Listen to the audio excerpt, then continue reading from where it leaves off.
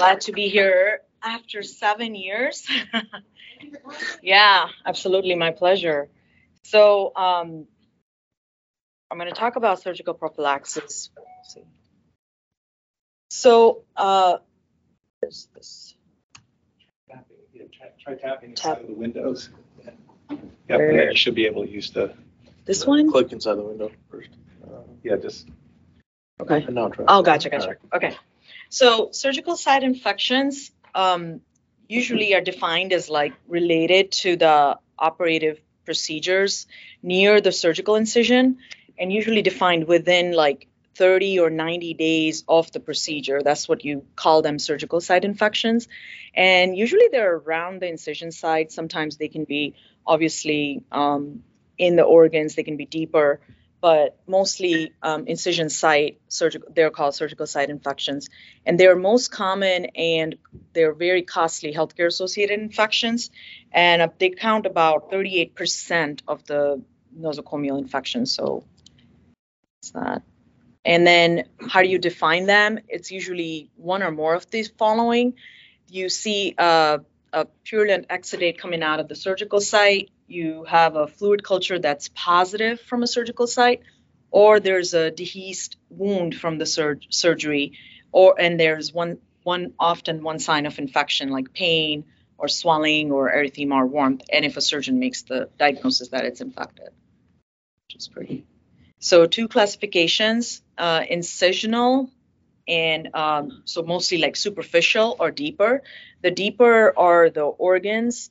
You can say like if you get mediastinitis from right after a cabbage, you would define that as a deep surgical site infection. And then you can classify the wounds into 4 different types mainly: the clean, contaminated, and dirty.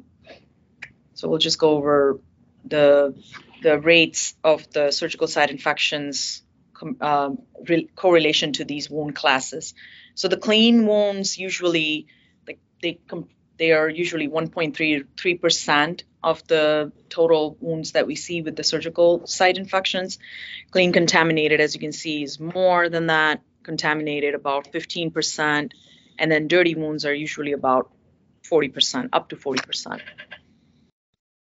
So the clean wound, no inflammation, usually associated with like primary closure of wound, and there's no deeper, entrance during the procedure into the viscous. That's the clean wound.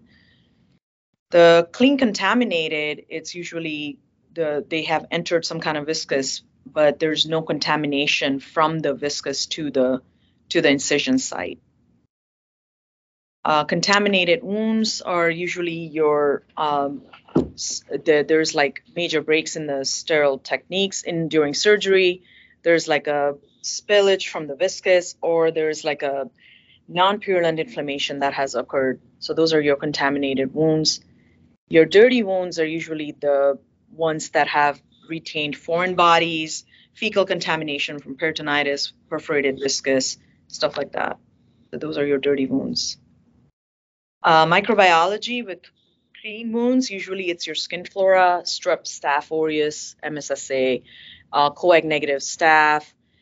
Clean contaminated includes the gram-negative rods and enterococcus as well. And then dirty wounds are all polymicrobial, so you can see all sorts of gamut with that.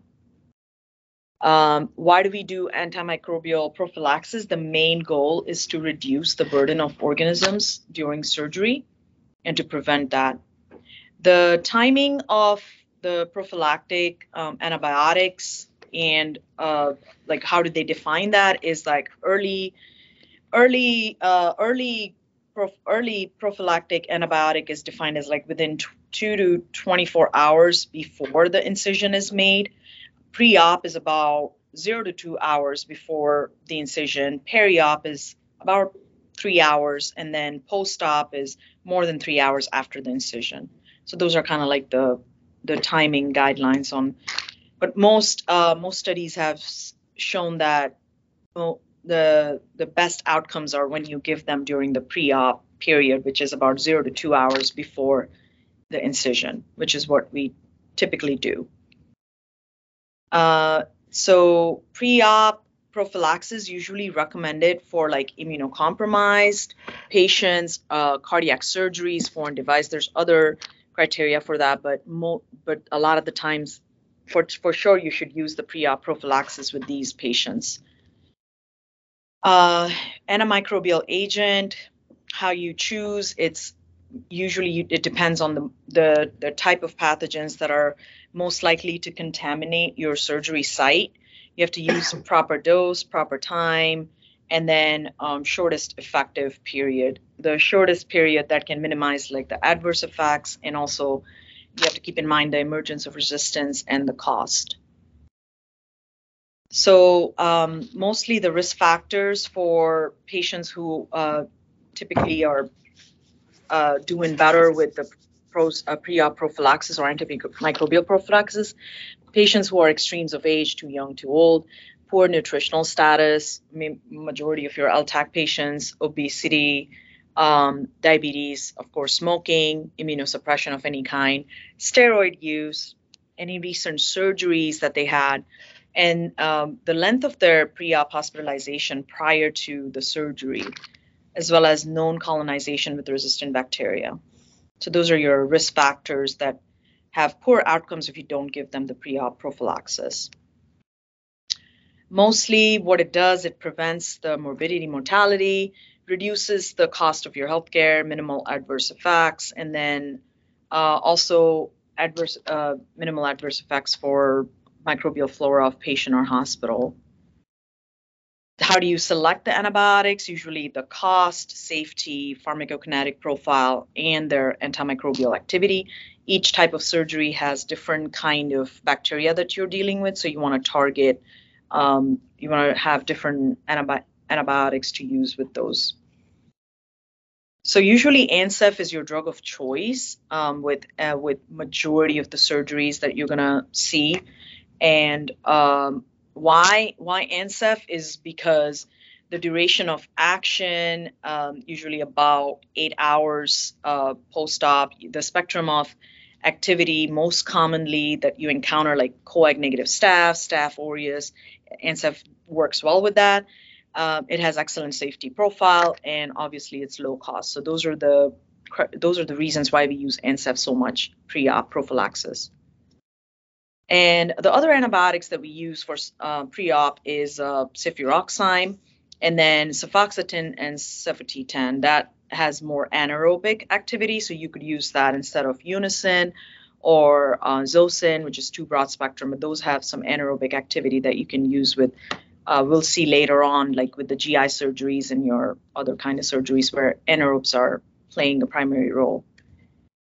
So no role for vancomycin routinely. If you see that, usually it's with patients who have high risk for MRSA. We'll go over in the next few slides when it is appropriate to use vancomycin. But why they don't use vancomycin routinely? It's because it's been associated with more post-op skin and soft tissue infections or surgical site infections in patients, especially if they were negative for MRSA. So they recommend not to use vancomycin routinely, except if they have had the history of MRSA infections, they have MRSA colonization, you can check their MRSA NAIRS, or if they have high risk for MRSA colonization. What are can you guys name some of the high risk for MRSA population, or what would they be?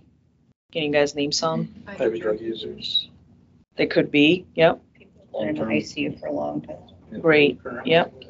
Current hospitalization, what else? Nursing homes, great. Your HD patients, they are very high risk for MRSA, and immunosuppressed patients. They're also high risk for MRSA colonization. So then Vanco, they have studied that it's been less effective than ANSEF for MSSA in particular, so they recommend not to use it. And usually certain scenarios you can use Vanc and ANSEF, and I see that in my acute hospitals where I go to, but usually it's ANSEF that the surgeons pick. Vanco single dose is acceptable because it has a very long half-life. Does anybody know what the Vanco half-life is? Just the Wild guess. 48 hours. About 6 hours. That's all good. Long and surgical term. In terms of short surgery, short, procedures and whatnot. What about NSEF? Does anybody know NSEF half-life? I think it's shorter because they have to dose every 3 hours or something. So about 2 hours. Yep, that's correct. But it's precisely 1.8 hours, but yeah, 2 hours. Great. So usually NSEF dose, just use like 2 grams. You should do that. And then 3 grams if a patient is over 120 kilos. That's like more than probably 300 pounds, calculating probably 400. So what about GENT? They studied that 5 milligrams per kilogram time 1 dose was better than dosing GENT over like 8 hours, like that kind of dosing. So they studied that dosing was good enough rather than keep dosing it every 8 hours.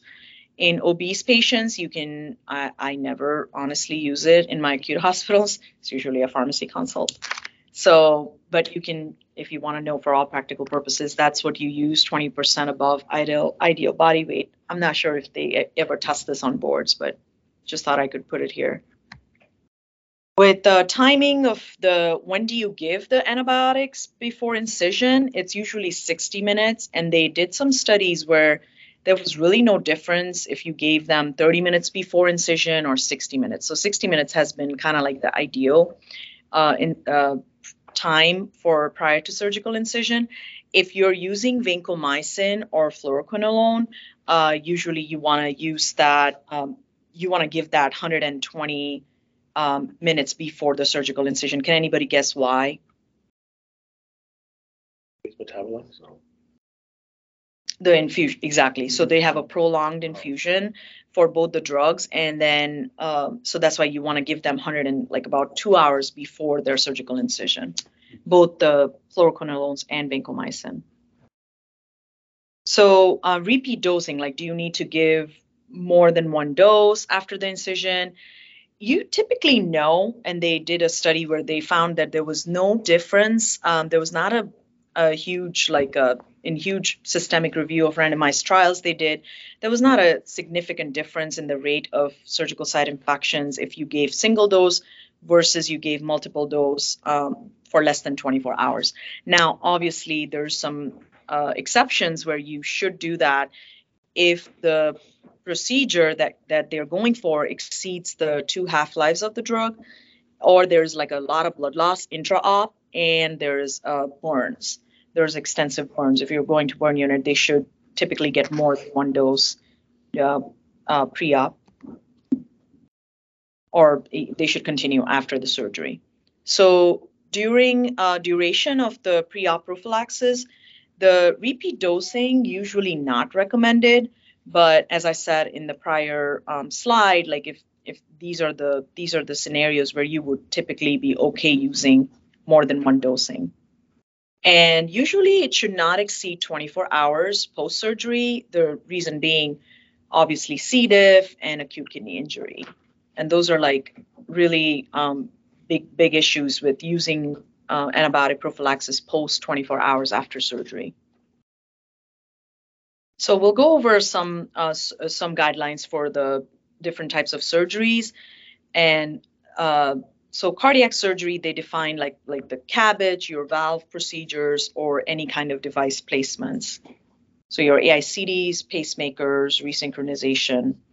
The most common organisms with the cardiac surgery, you'll see your Staph aureus 2/3 of the time, coag-negative staph, and then P. acnes, which is now called QT bacterium, acnes. And then less common, you'll see gram-negatives, Pseudomonas, and sometimes Acinetobacter as well.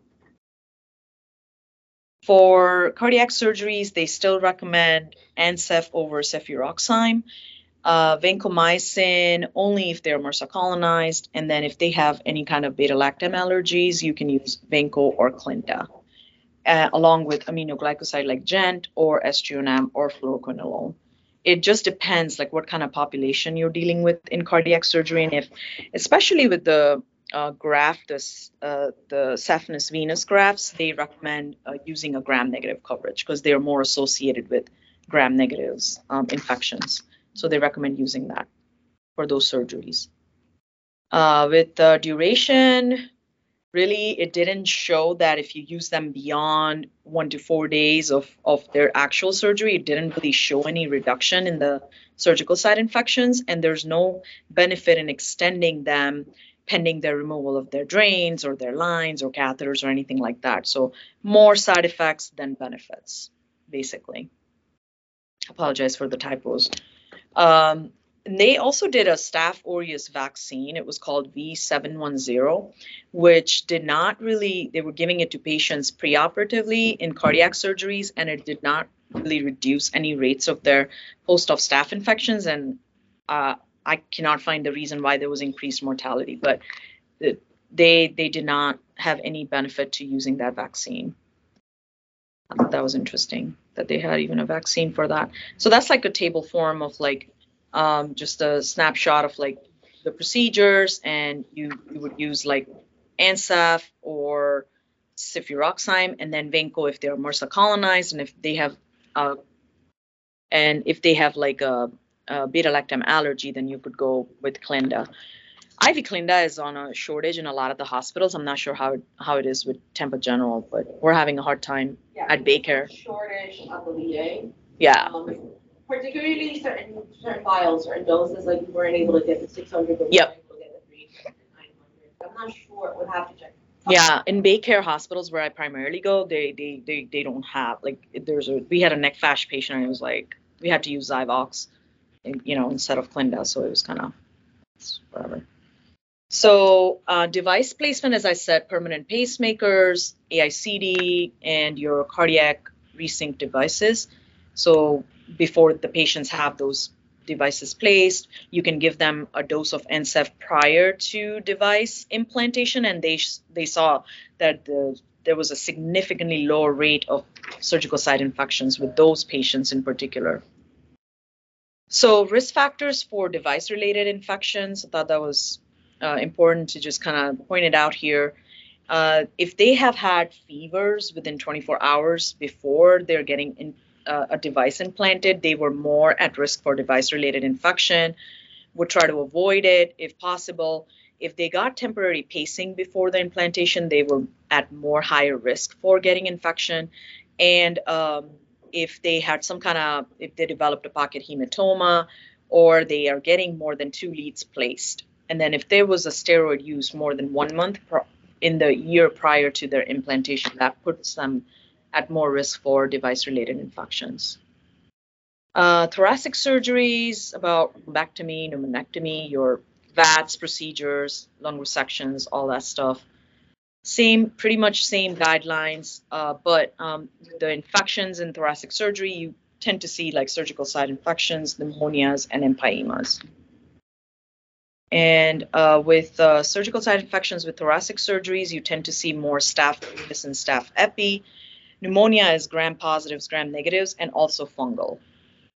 So keep that in mind. I just couldn't really find a whole lot, but they were saying that fungal, the candida, was like more prevalent with the pneumonia part. Yeah, I couldn't really find a lot of. We don't typically use like fungal, usually colonizer, but they recommended it, and mostly in UpToDate. That was interesting. So thoracic surgery, ANSEF is reasonable. Obviously, vancomycin if they're colonized with MRSA, same stuff like cardiac surgeries. And that's another chart, same stuff. You could use Unison if you're concerned that there's going to be some kind of like anaerobic or any gram-negative that you're worried about covering with Unison. Otherwise, ANSEF should be sufficient for those situations. Vascular surgery, not a whole lot, same kind of like guidelines with the surgeries involving groin incisions or your amputations, ischemia, stuff like that. With GI surgeries, mostly the vagotomies, they are like the gastroduodenal procedures. You can get away with using just ANSEF.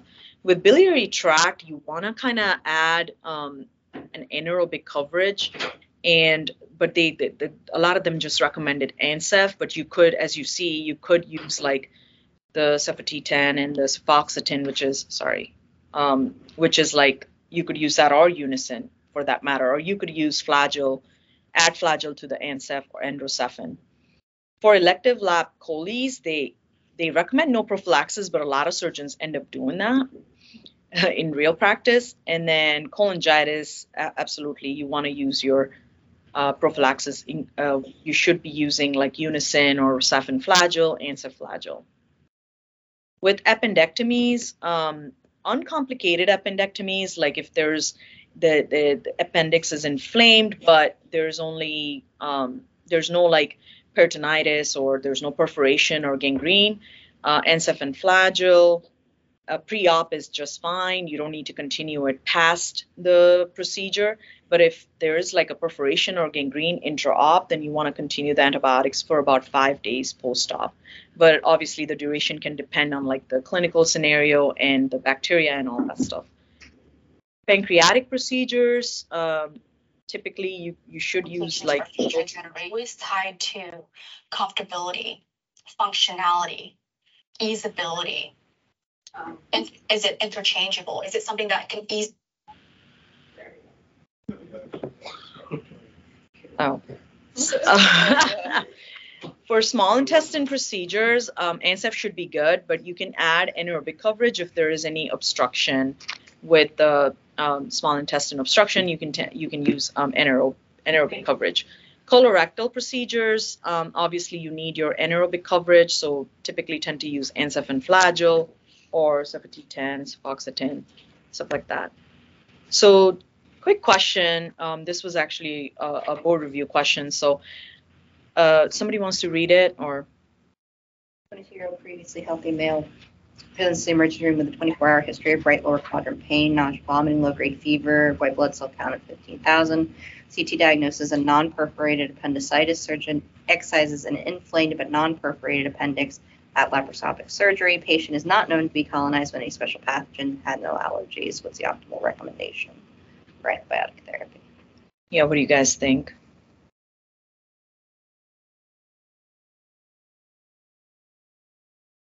The first choice should be ANSEF and Flagyl, but just read like what we just talked about. Uncomplicated, non-perforated appendicitis. What would you do?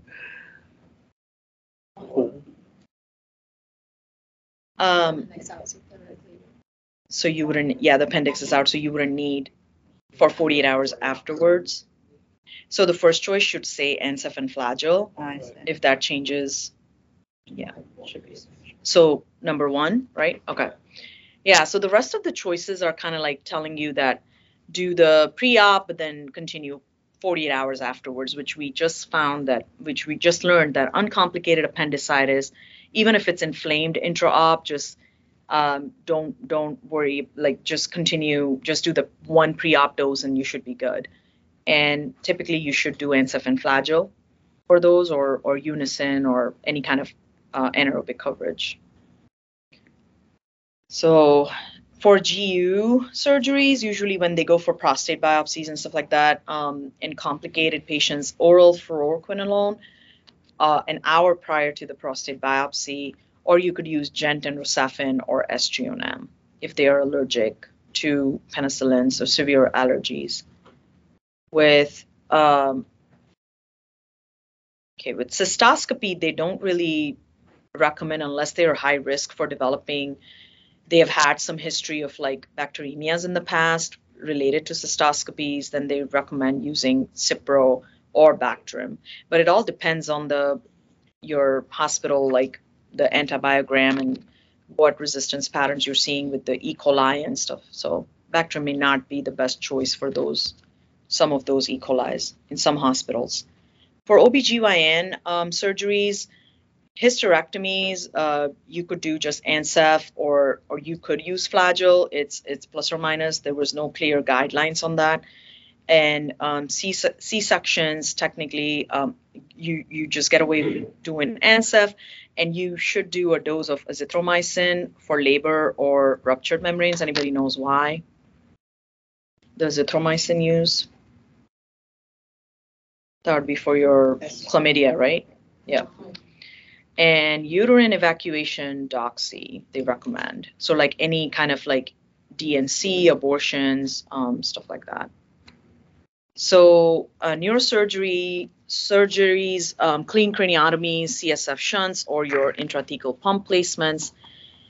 The most common bacteria are Staph aureus, Staph epi, P. acnes, and then gram negatives or Cutibacterium.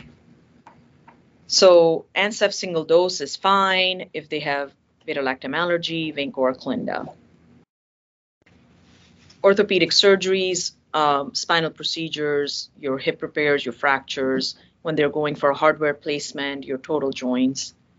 So usually, and then they highly recommend prophylaxis prior to removing any kind of ortho hardware, because they found that there was a lot of like complications following hardware removal if they weren't given the pre-op prophylaxis, pre-surgical. So most of the times, orthopedic surgeries are associated with Staph aureus and Staph epi or beta strep.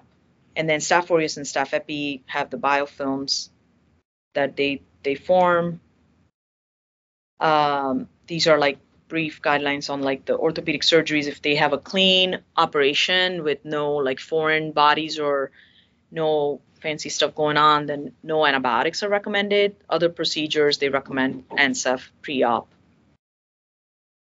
Spinal surgeries are your fusions, laminectomies, and your disc procedures.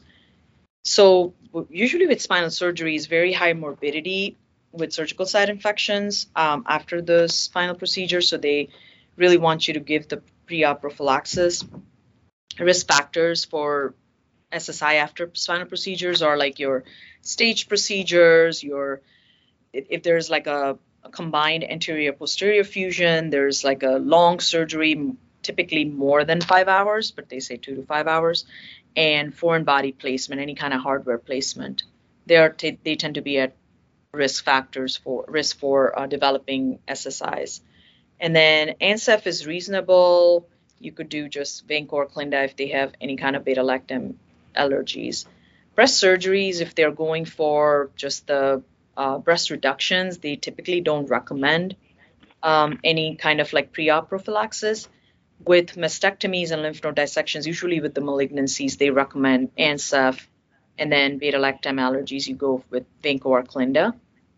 So right here you can see like if it's a reduction mammoplasty or lumpectomy, like prophylactic mastectomy, they usually don't recommend your pre-op prophylaxis. But obviously it depends on each patient scenario, but typically that's what the guidelines are saying. And that's about it.